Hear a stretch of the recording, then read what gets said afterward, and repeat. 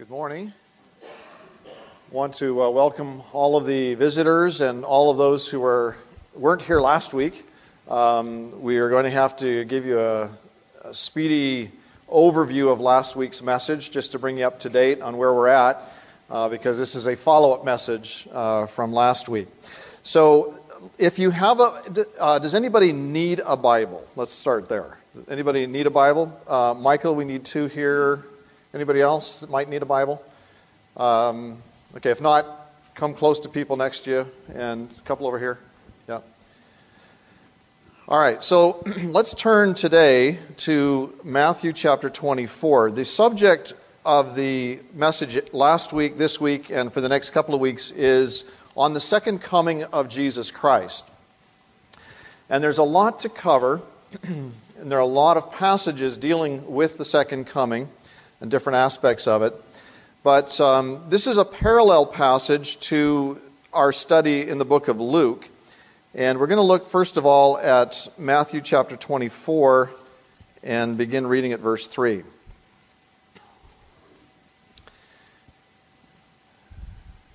Now, as he sat on the Mount of Olives, that's Jesus, the disciples came to him privately saying, "Tell us when these things will be." He's talking about his coming, the destruction of the temple and the second coming. And they're saying to him, "Tell us, when will these things be? And what will be the sign of your coming and of the end of the age?" So there are three questions. When will these things be? What will be the sign of your coming? And what will be the sign of the end of the age? Last week we saw that there are two key phrases that we have to address first before we can get into the details of the second coming. The first one is found in the same passage. Skip down to verse 15. Jesus said, "Therefore, when you see the abomination of desolation spoken of by Daniel the prophet standing in the holy place," and in your Bibles it should say, "Whoever reads, let him understand. Then let those who are in Judea flee to the mountains. Let him who is on the housetop not go down to take anything out of his house. Let him who is in the field not go back to get his clothes. But woe to those who are pregnant and to those who are nursing babies in those days. And pray that your flight may not be in winter or on the Sabbath. For then there will be great tribulation, such as has not been since the beginning of the world until this time, no, nor ever shall be. And unless those days were shortened, no flesh would be saved. But for the elect's sake, those days will be shortened." Okay, we're going to end there for that passage. So one of the keys is found in this passage, the term or the phrase, the abomination of desolation. When you see that event take place, Jesus said, flee. Okay? And he's talking specifically to people who are in Jerusalem. They are to flee to the mountains around Judea and to get out of town as quickly as possible. Not even to go back and lock the door. Not even to go back and get a second set of clothes. Just get out and get out now. As soon as you see it, go. So what is the abomination of desolation? We're going to look at that in a minute. Second phrase is found in Luke 21:24. I'll just read it to you. And Jesus said this, "And they will fall by the edge of the sword. They will be led away captive into all nations, and Jerusalem will be trampled by Gentiles until," and here's the key phrase, "the times of the Gentiles are fulfilled." And so there's a period of time when the Gentiles will dominate or rule over Jerusalem. And that period is something we're going to look at as well. We're going to take the second question first. What does it mean, the times of the Gentiles being fulfilled? It refers to a period of time when Jerusalem is, as I say, dominated by Gentile nations. It is actually captured by Gentile nations. It is ruled by Gentile kings. And it is really not under the complete control of the Jewish people for whom it was given originally. And that period of time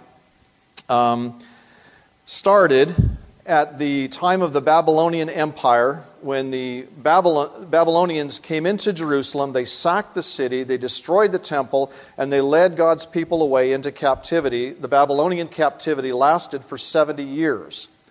And during that time, Jerusalem was a wasteland. It was desolate. And it remained under Gentile domination throughout the rest of its history, even to this day, in reality. It will continue until the kingdoms of this world become the kingdoms of our Lord and of His Christ, and He shall reign forever and ever. That's when the end of the times of the Gentiles will be. So it's not fulfilled yet. When we began looking at the subject of the second coming last week, we looked back at the prophet Daniel. There were two dreams that we looked at last week. One was a dream of a king, Nebuchadnezzar. He was the king of Babylon at that time. And he had this dream that he wanted interpreted, and he wouldn't tell any of his wise men what the dream was about. And he said, "You tell me what the dream is, and then I'll know that your interpretation is right. And if you can't do that, you're dead men." And he started killing his wise men because he couldn't tell them the dream. Try that on your husband or your wife or your kids next time. Hey, tell me my dream last night. Are you kidding me? But that's what he wanted. So Daniel prayed with his friends, and God gave him the interpretation of that dream. And last week we began to look at that dream and what it meant. So let's take a look at, we're going to go back to the book of Daniel. Daniel said this when God gave him the interpretation. He said, "Blessed be the name of God forever and ever, for wisdom and might are His. And He changes the times and the seasons. He removes kings and raises up kings. He gives wisdom to the wise and knowledge to those who have understanding. He reveals deep and secret things. He knows what is in the darkness, and light dwells with Him." As you may remember, last week we said that it is the glory of God to conceal a matter, to hide something. But it is the glory of kings to search it out. And so God has, in the Scripture, hidden a lot of truths. And it's our responsibility to dig into the Scripture and find out what those are. Because He's given us the clues. He's given us the answer in the Scripture. And so we read about the dream. And in the dream, if you guys can put the image up there for me. King Nebuchadnezzar had a dream of an image. And the image had a head of gold. And the interpretation of that was that Daniel said, "Nebuchadnezzar, you are that head of gold. You are the king over the empire of Babylon. You are the head of gold in this image." The second part of the image was from the shoulders down, the arms and the... Are we up there yet? They are really having technical difficulty today. Okay, so the second part was of the image was silver. And it was the arms and the upper body. And it represented the Medo-Persian empire that came in after Babylon. The third section was bronze, and it represented the Grecian Empire under Alexander the Great, who conquered the world, and he was a world-dominated empire that he had. The fourth and final empire was the legs of iron, and it represented the Roman Empire that came in after Alexander. The final empire in this picture is the revived Roman Empire, which is represented by feet made of iron and clay. Iron and clay does not mix, and it's a strong and weak form of a government combined together. There are 10 toes in these 2 feet, and those 10 toes represent 10 kings that will come in the latter days and will dominate the world as a revived Roman Empire. Then we learned that Daniel had a dream. And in Daniel's dream, he saw the same Gentile nations who were represented not by an image, but instead they were represented by beasts. And the first beast in his dream was a lion with wings, again, representing Babylon. Then there was a bear with 3 ribs in its mouth, representing the Medo-Persian Empire, and the 3 ribs represent its conquests over Egypt, over Babylon, and over Asia Minor. Then it was followed by a leopard with wings, representing Alexander the Great Grecian Empire, the wings on this leopard, the leopard is already a swift animal. Add wings to it and it's faster still. And Alexander conquered the world with great speed. And in his early 30s, he had conquered the world.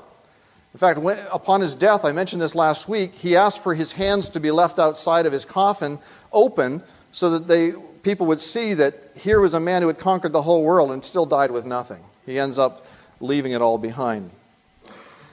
The 4 heads on this beast represent the fact that upon Alexander's death, he left the kingdom to 4 generals who took over, and they continued on in the same kingdom.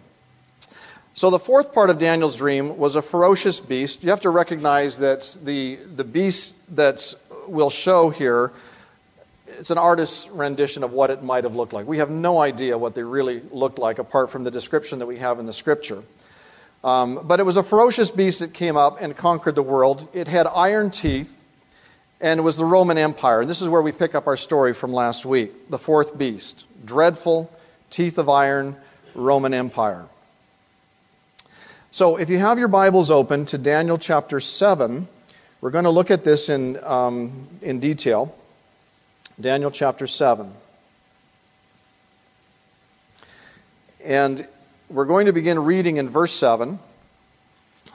After this, I saw in the night visions, and behold, a 4th beast, dreadful and terrible, exceedingly strong. It had huge iron teeth, and it was devouring, breaking in pieces, and trampling the residue with its feet.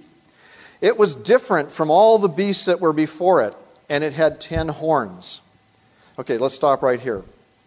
So I've been telling you that each of these beasts and each of these metals on the idol represent kingdoms. How do I know that? How do I know that that's what they really represent? Well, the best way to figure out what figures in the Bible mean is to look at the Bible. And if God so often tells us the answer right in the passage that we're looking at. So we're going to look at both the vision that Daniel had and the interpretation of this vision at the same time, so that you can see that the Bible clearly tells us what Daniel is seeing, what it represents. So skip ahead a couple of verses to verse 15. I, Daniel, was grieved in my spirit within my body, and the visions of my head troubled me. I came near to one of those who stood by and asked him the truth of all of this. So he told me and made known to me the interpretation of these things. These are those great beasts, which are 4 kings which rise out of the earth. Okay, so there's the answer. How do we know they're kings? Because that's the interpretation. It's in the Bible. They represent 4 kings. So we have 4 beasts, and the interpretation is that there are 4 kings that arise out of the earth, and we know that these kings represent 4 kingdoms. The 4th kingdom in Daniel's vision has 10 horns, which correspond, by the way, with the 10 toes that we saw in last week's vision. The 10 represent 10 kings that rise from the rubble of the Roman Empire and establish a new Roman Empire, a revived Roman Empire, in very possibly our day. That kingdom, we learn in the Scripture, will be destroyed by God. So we know one thing about that kingdom. Between the time that the Roman Empire kind of dissolved and now, there has to be another kingdom that arises, and it has to be a worldwide kingdom. It has to be a kingdom that is represented by 10 heads of state, 10 kings. And those 10 kings will rule over all the world, and it'll be like a revived Roman Empire. That will be the last purely human empire to exist on the earth, because it is that empire that is in power when the Lord Jesus Christ comes back, and He will destroy it, and it will never rise again. So how do I know that? Well, let's take a look back at, you don't have to, I'll just read it to you. In Daniel chapter 2, verse 44, "In the days of these kings, the God of heaven will set up a kingdom which shall never be destroyed. And the kingdom shall not be left to other people. It shall break in pieces and consume all these kingdoms, and it shall stand forever. Inasmuch as you saw that the stone was cut out of the mountain without hands, and that it broke in pieces the iron, the bronze, the clay, the silver, the gold, the great God has made known to the king what will come to pass after this. The dream is certain, and its interpretation is sure. So back to Daniel 7, the 10-horned beast has to be the same kingdom as the 10 toes of the image, because in Daniel 7:18 it says this, "But the saints of the Most High shall receive the kingdom and possess the kingdom forever, even forever and ever." Okay? So there's no kingdom after that. That is Christ's kingdom on the earth, and it's clear in the Scripture that it says that the kingdoms of this world, all of the kingdoms that remain at the time of the coming of the Lord, all of them will become the kingdoms of our Lord and of His Christ, and He shall reign forever and ever. That's it. His is the last and final kingdom, and it remains forever. So the story ends the same way. The 10 toes are destroyed. The 10 horns are destroyed. We read that in Daniel. Then Daniel had a very disturbing part of the dream that troubled him greatly. And he wanted to know the specific interpretation of this part of the dream. And so this is found in Daniel 7, verse 8. Daniel says this, "I was considering the horns, and there was another horn, a little one, coming up from among them, before whom 3 of the first horns were plucked out by the roots.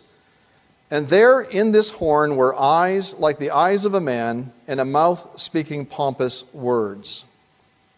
And then we're introduced in this part here to a new character. So in the original picture that you saw here, there was a beast like this with 10 horns on it. Each of those 10 horns represented one king, but united together as one empire.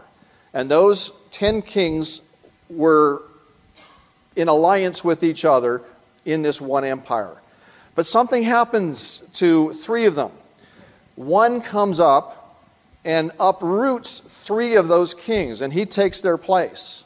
And so now you have a beast with 8 horns, okay? 7 of the kings that still remain, and this one little one that started little, and he rises from among these kings. It says in verse 8, "And there in this horn were eyes like the eyes of a man, and a mouth speaking pompous words."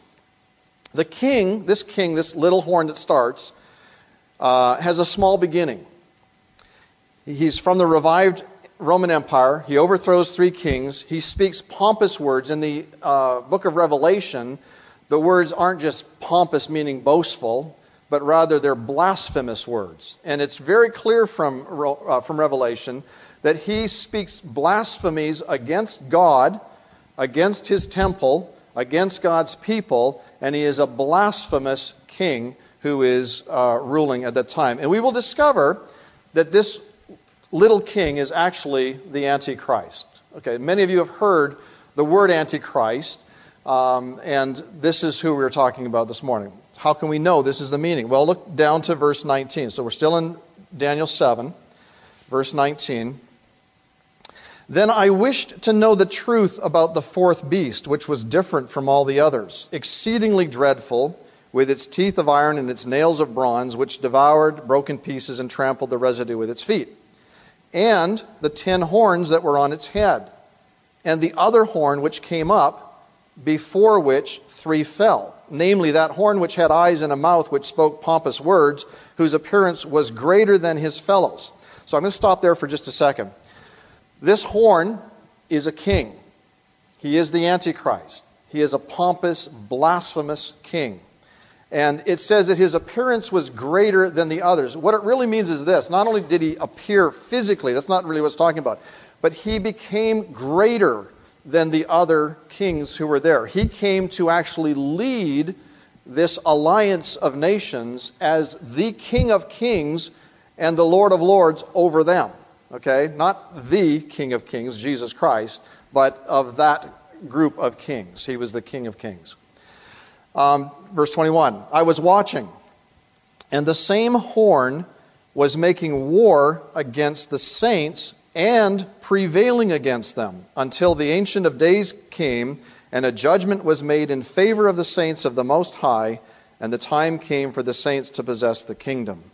Thus he said, the fourth beast shall be a fourth kingdom on earth, which shall be different from all other kingdoms, and shall devour the whole earth, trample it, and break it in pieces. The 10 horns are 10 kings who shall arise from this kingdom, and another shall rise after them. He shall be different from the first ones, and shall subdue 3 kings. So the interpretation is pretty clear here. The fourth beast is the last of the 4 kingdoms, so it's a revived Roman Empire. The Antichrist will be in charge of this kingdom, for it says that he's greater than his fellow kings. The Antichrist will have a worldwide influence, clearly stated. The Antichrist is also the one who persecutes the saints. You say, well, wait a minute. Aren't we saints? Aren't believers in Christ saints? Yeah, we're called saints. But there's a different saint here than the church. The church at this point will have already been taken away. It will be already raptured.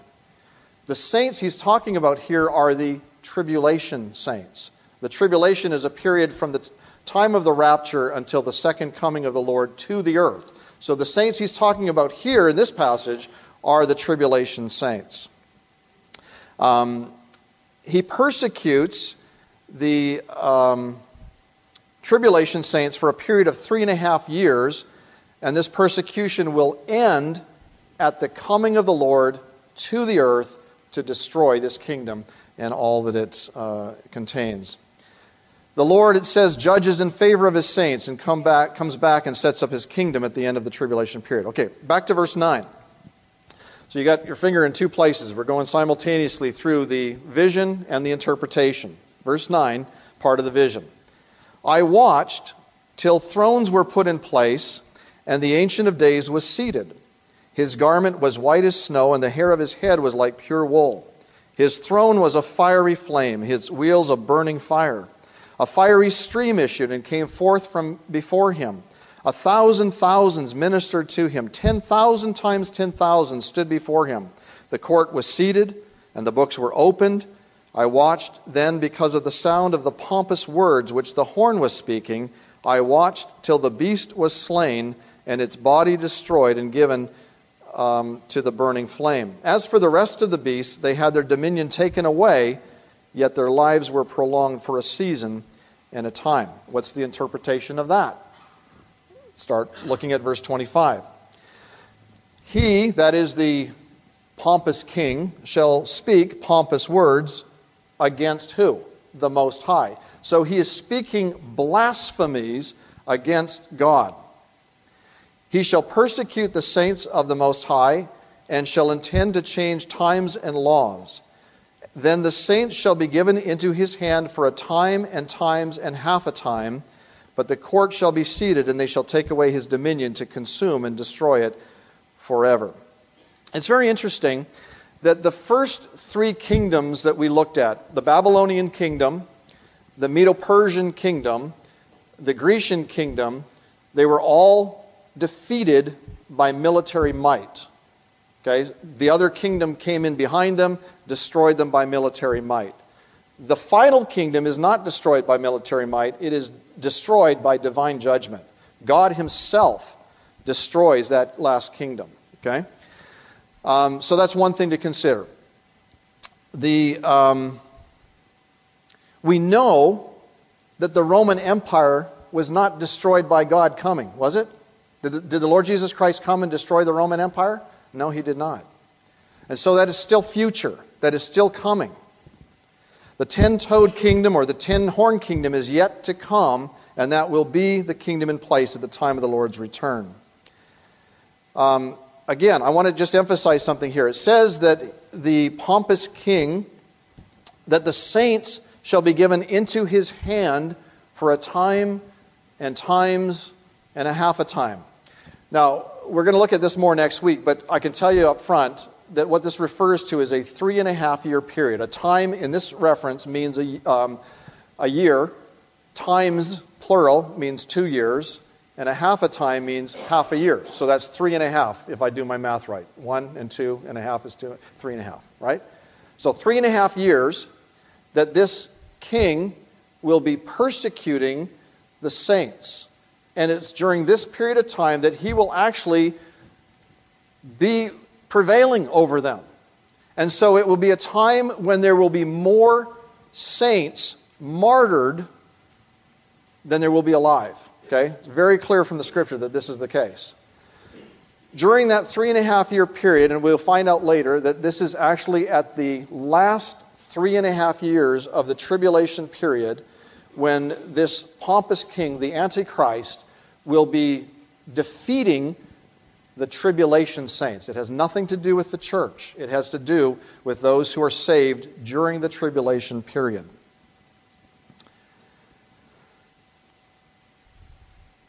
But there's a time limit, 3.5 years. Okay, back to verse 13 now. I was watching in the night visions, and behold, one like the Son of Man coming with the clouds of heaven. He came to the Ancient of Days, and they brought him near before him. Then to him was given, this is to the Son of Man, was given dominion and glory and a kingdom, that all peoples, nations, and languages should serve him. His dominion is an everlasting dominion, which shall not pass away, and his kingdom is the one which shall not be destroyed. Wow. Finally, we get to a kingdom that will not be overthrown. And it is a kingdom of righteousness. It is a kingdom when the right king is in place, and he is the Lord Jesus Christ. The kingdoms of this world, as I mentioned, shall become the kingdoms of our Lord and of his Christ, and he shall reign forever and ever. Finally, verse 27 confirms this. Then the kingdom and dominion and the greatness of the kingdoms under the whole heaven shall be given to the people, the saints of the Most High. His kingdom is an everlasting kingdom, and all the dominions shall serve him and obey him. Now, we have now come to the answer to one of our questions. Okay? It's a long way. It's taken us a week and a half. And we've come back to the answer to our question. The question was, what does it mean when the times of the Gentiles are fulfilled? And when will that end? And so what it is, as I mentioned, the times of the Gentiles started when Babylon invaded Jerusalem and took the people captive. And Jerusalem has been under Gentile domination, or the better way of saying it is that they have not had full reign over Jerusalem since that time. And so that time will continue on through our lifetime. It will continue on through the tribulation period, right to the very end, when the Lord Jesus Christ comes back and he sets up his kingdom and his throne in Jerusalem. And it will reign, and he will reign forever and ever. So the answer to the question is, when does the times of the Gentiles, when are they fulfilled? When Jesus comes back to the earth to set up his kingdom on the earth. So now we've answered the one question. We have one more question to go. What is the abomination of desolation? And are your bags packed ready to go? Are you ready to flee? Okay, that's the next question. So the answer is found in Daniel chapter 9. So if you could turn there, verse 25.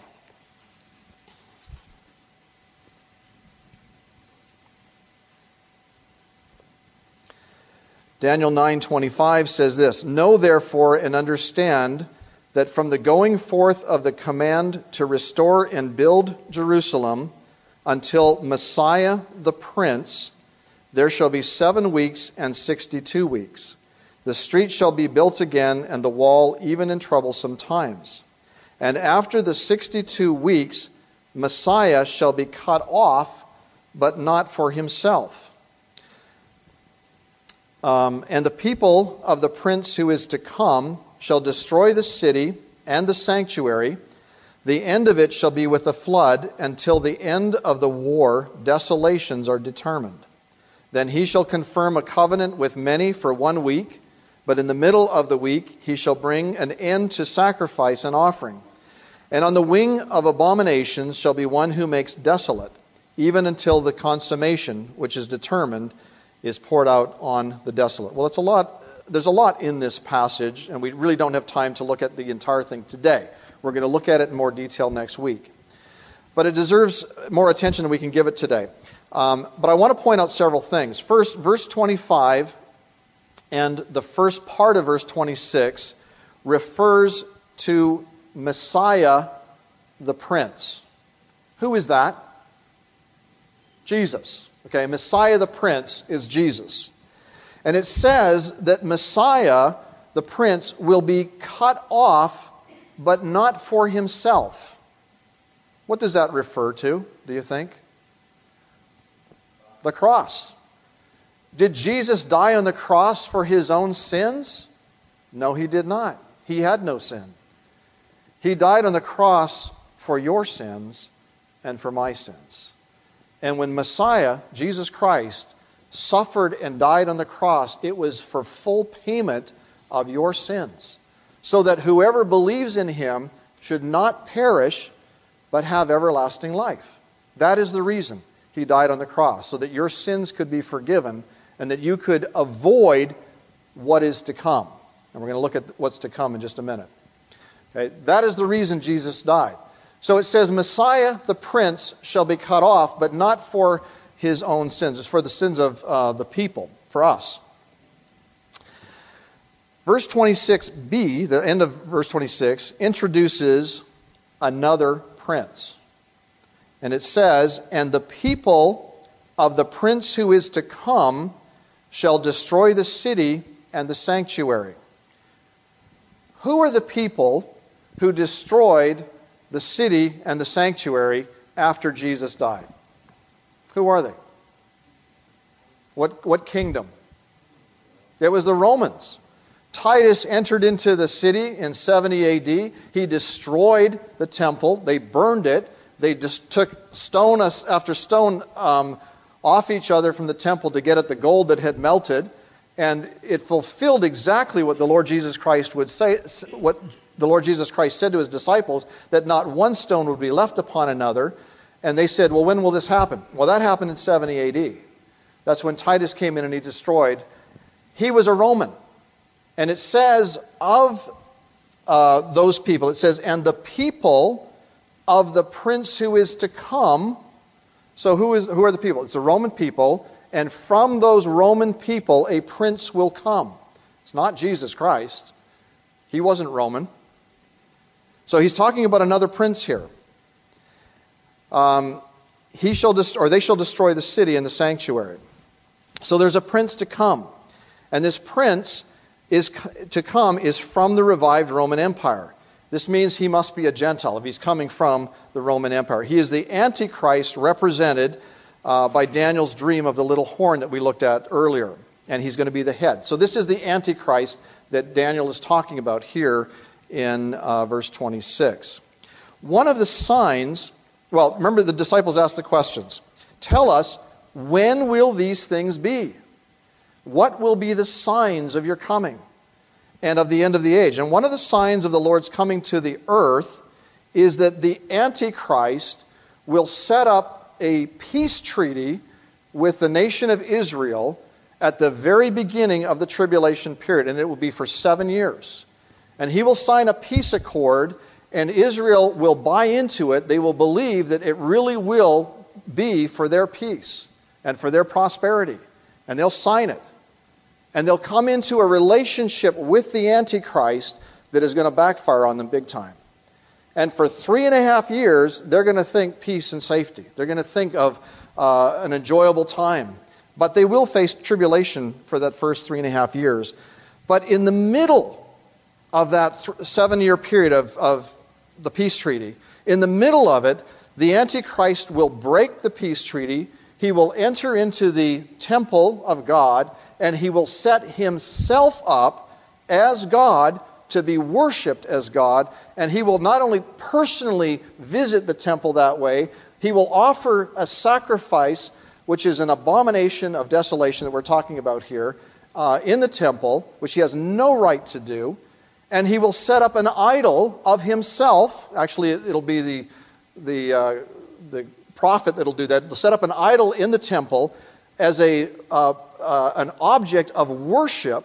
So the Antichrist will not only be worshipped personally when he's present, but when he's absent, his idol or his image will also be worshipped.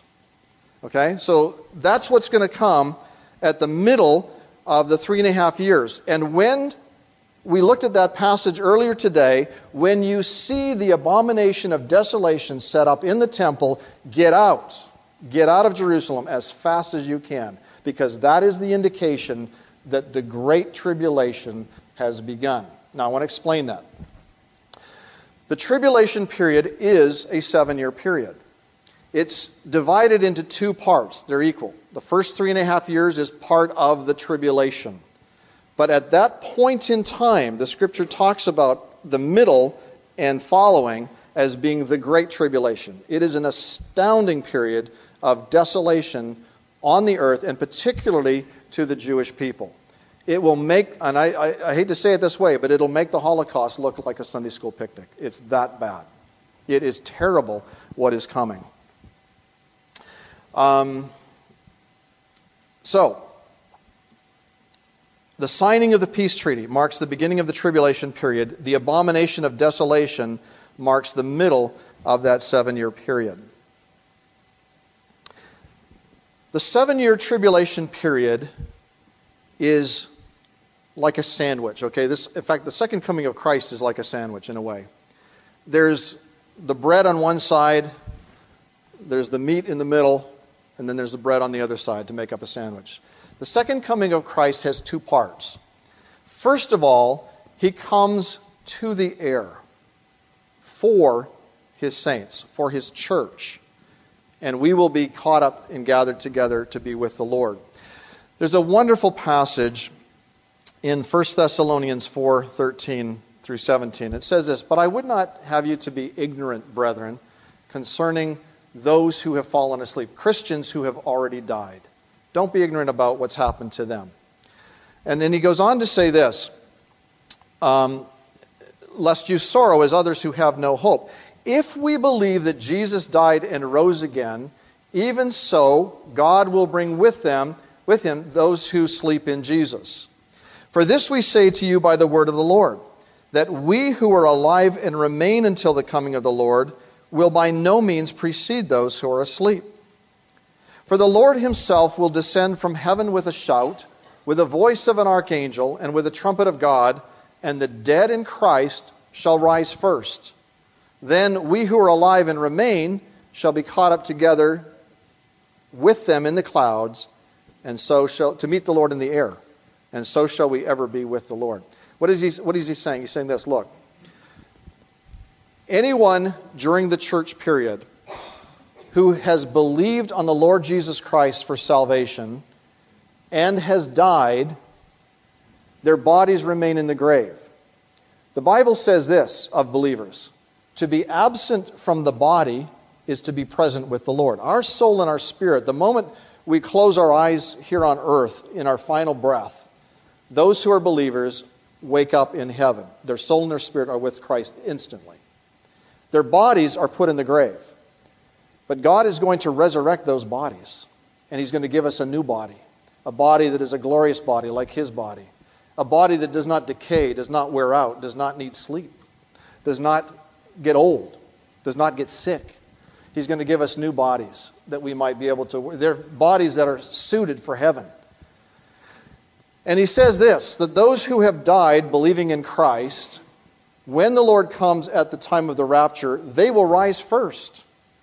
The graves are going to open, and their bodies will rise, and they will be reunited with their soul and their spirit in a glorified body. And those who are still living at that time, and I hope it's today, those who are still living when he comes back are going to be translated or caught up into the clouds to meet the Lord in the air. The Lord is not coming the first time to the earth. He's coming to the clouds. We're going to meet him there. And he's going to give us the ability to fly to heaven. I've had dreams like that. This will be reality. Okay? We are going to be with the Lord forever and forever and forever. Never to end. That's the truth of the gospel for those who believe the gospel. Notice at this particular coming, of the second coming of the Lord, we're caught up. And that's the end of the church age. And it's the beginning of the tribulation on earth. We will be in heaven with the Lord. What's going to happen to us in heaven at that time? Well, there's a lot of things that take place in that 7-year period. There is the marriage supper of the Lamb. There is the judgment of believers, not whether they should be in heaven or not. You know the story, you've heard it many times. Somebody died and went to the heaven's gate, and St. Peter said, "Why should I let you in?" That's all nonsense. It doesn't work that way. If you're in heaven, it's because you're already qualified to be there because you believed on the Lord Jesus Christ and you are covered by His shed blood on the cross. Simple as that. Okay? There's no question once you're in heaven as whether you should be there or not. There's nobody kicked out of heaven. Okay? You're there because you have already believed in the Lord Jesus Christ, and you're there because that's your home.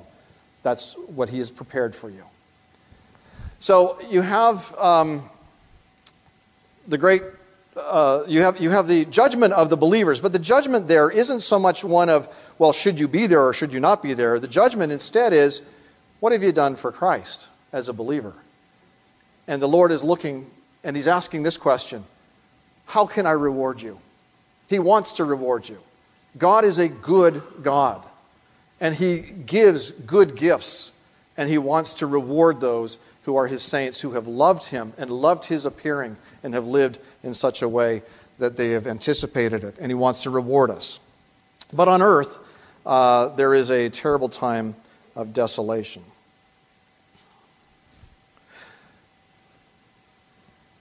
The Antichrist will be on earth at that time. He will be different than any other king, and his kingdom will be different than all that preceded him. For he will be given power to reign and to rule from Satan himself.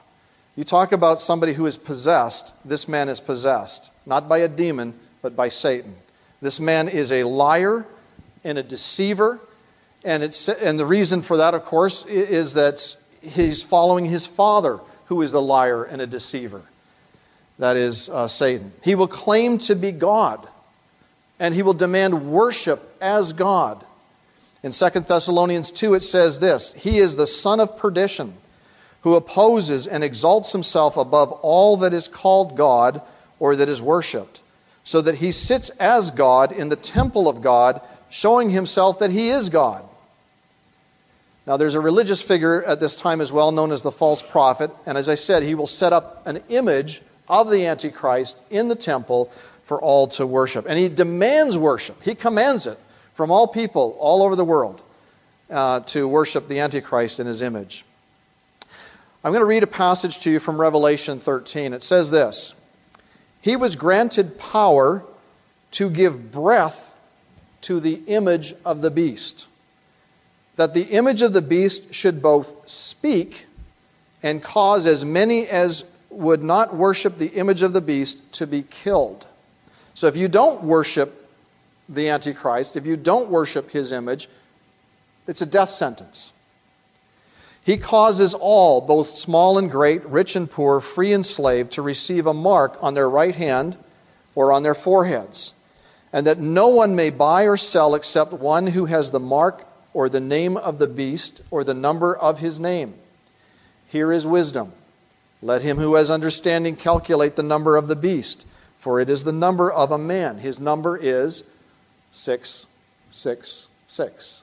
And all mankind will have to have that mark on their hand, their right hand, or on their forehead in order to transact business, in order to transact any kind of anything. You want to live in a house? You want to pay your mortgage? You want to buy groceries? You want to buy gas? You want to live? You have to have that mark. Simple as that. That's the way it will be.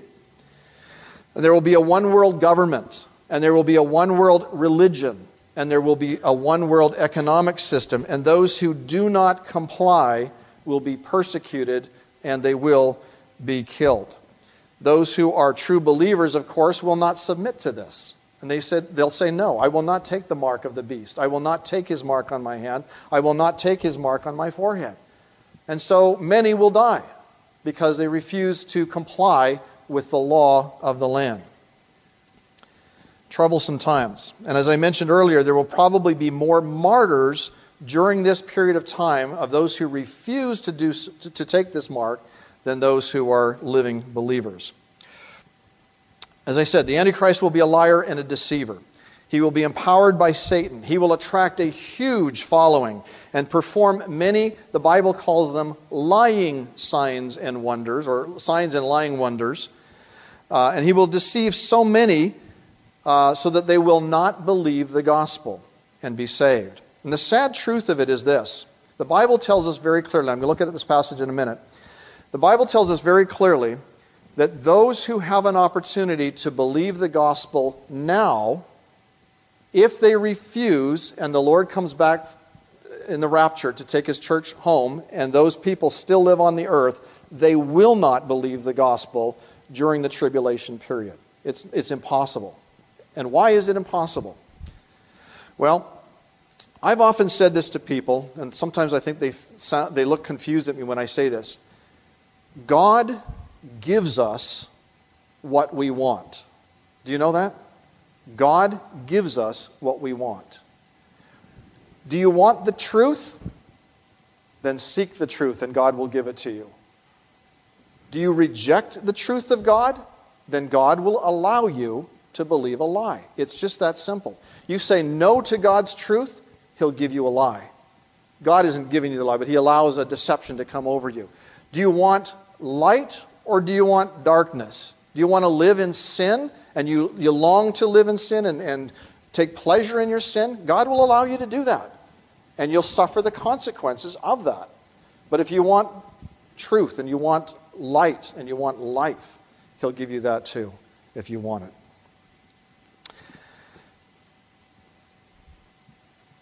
Those who put off or refuse to believe will go into the tribulation period and they will not be able to believe at that time. They will not only be left behind at the rapture, but God will send, the Bible says this, God will send a strong delusion upon them so that they cannot be saved. Instead, they will believe the lie of the Antichrist and perish with him. In the early days of the church, people came to a church in Thessalonica, and they tried to trouble the Thessalonians and say, you know what, we're in the tribulation period now. And they began to wonder, well, are we really? Because they were suffering persecution. And they thought, well, maybe we are. And it began to trouble them. And Paul wrote to them, and he says, it's not happened yet. It hasn't happened yet. I had a conversation with a lady a few weeks ago who said the same thing to me. She says, are you kidding? There's so much trouble. We're in the tribulation period. No, we're not. No, we're not. Take a look at 2 Thessalonians with me. We're going to spend just a couple minutes here. 2 Thessalonians chapter 2.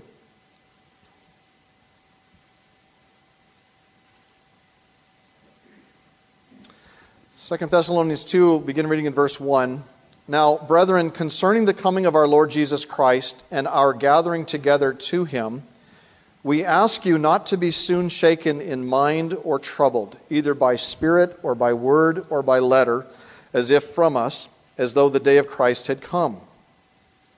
Let no one deceive you by any means, for that day will not come unless the falling away comes first, and the man of sin is revealed, the son of perdition. This is the Antichrist who will be revealed. He opposes and exalts himself above all that is called God or that is worshipped, so that he sits as God in the temple of God, showing himself that he is God. Do you remember that when I was with you, when I was still with you, I told you these things? And now you know what is restraining, that he may be revealed in his own time. For the mystery of lawlessness is already at work. Only he who now restrains will do so until he is taken out of the way. This actually has a reference to the Holy Spirit of God, who is restraining sin right now. He's holding it back. If the Holy Spirit of God were not holding back sin, I won't say the phrase as they would say it in common language, but it'll be horrible. It'll be horrible. When the restrainer is taken away. And when is he taken away? Where is the Holy Spirit right now? He is dwelling in believers. And we are the salt of the earth, the Scripture says. We, in effect, are God's spokespeople to the world saying, hey, you shouldn't do that. You shouldn't live like this. You shouldn't behave like this. Look at what God's Word says. And in a sense, we're restraining, holding back the tide of sin. Take the believers out of here. Take the Holy Spirit out of here who is restraining. And the world will go crazy. It will go an absolute mess. Nothing will restrain sin at that point. Lawlessness one will be revealed, whom the Lord will consume with the breath of his mouth and destroy with the brightness of his coming. The coming of the lawless one is according to the working of Satan, with all power, signs, and lying wonders, and with all unrighteous deception among those who perish, because they did not receive the love of the truth, that they might be saved. And I want to just say this to you right now. If you have heard the gospel, that Jesus Christ died on the cross for your sins, and he paid for your sins in full, you can this day believe him and be saved and avoid all of this. That's the truth of the gospel today. The Bible says today is the day of salvation. But if you don't, verse 11 says, and for this reason, because people reject the gospel, God will send them strong delusion that they should believe the lie, that they all may be condemned who did not believe the truth, but had pleasure in unrighteousness. For those of you who are not saved, what are you waiting for? What are you waiting for? There's everything to gain and nothing to lose. Trust in the Lord Jesus Christ. You can do that today. For those who are believers, I want to say with all of you who are believers, even so, come quickly, Lord Jesus. If you wait until the rapture of the church, it will be too late. One last passage, and I want to have you respond with me as we read this passage. 1 Thessalonians chapter 5, and we'll read starting with verse 1. There are two types of people in this passage, and they're referred to over and over and over again. And the interesting thing is that every one of you here this morning are one of these two types of people. Okay? There's nobody excluded. And I want you to think about this as we talk about this passage, who you are. Who are you in this passage?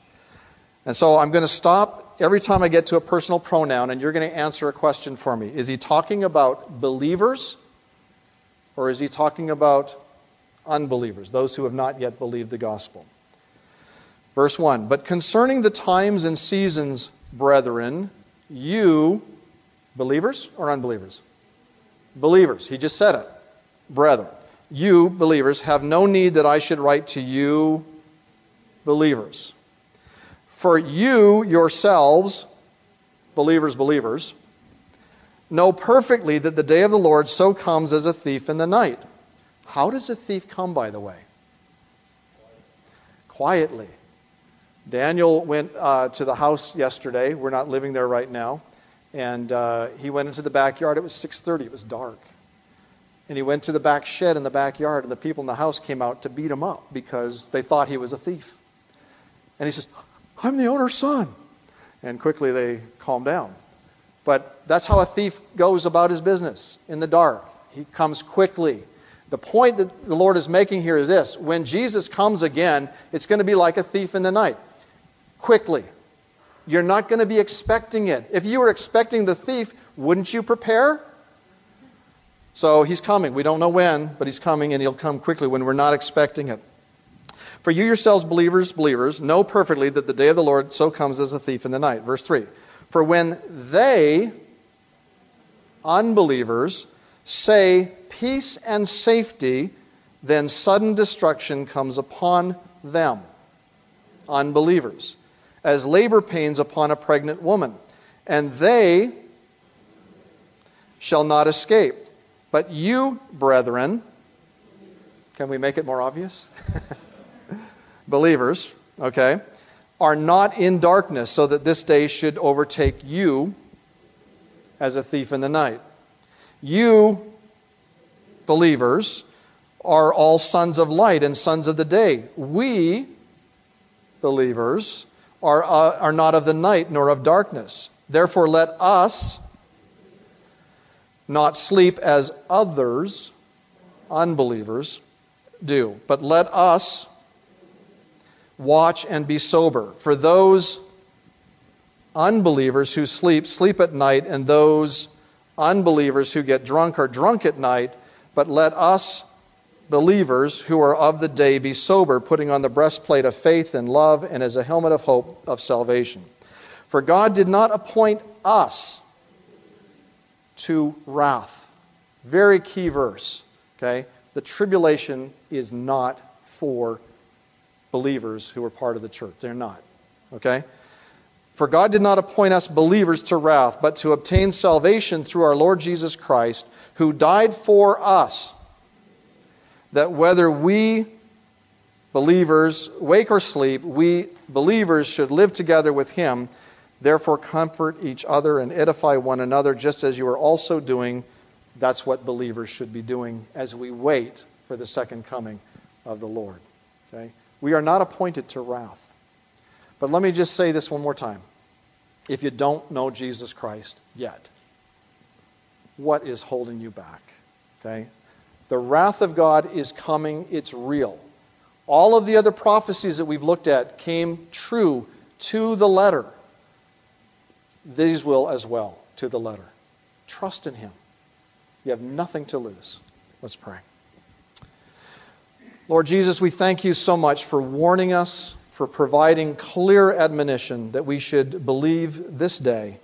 This is the day of salvation, and we just cry out to you for any here who do not know you yet, that today would be the day of their salvation.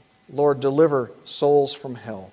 Deliver souls from bondage to and blindness and darkness, and to following after Antichrist, Lord. We just pray that you would work a work today in the hearts of those who don't know you. Lord, for those who do know you, we pray that we might live soberly, that we might live as those who are of the day and not of the night. That, Lord, we might put aside foolish things, put aside dark things, put aside sin, that we might live for you in light of your soon coming. And we say with the saints, even so, come quickly, Lord Jesus. We pray it in your name. Amen. Thank you. The meeting is over.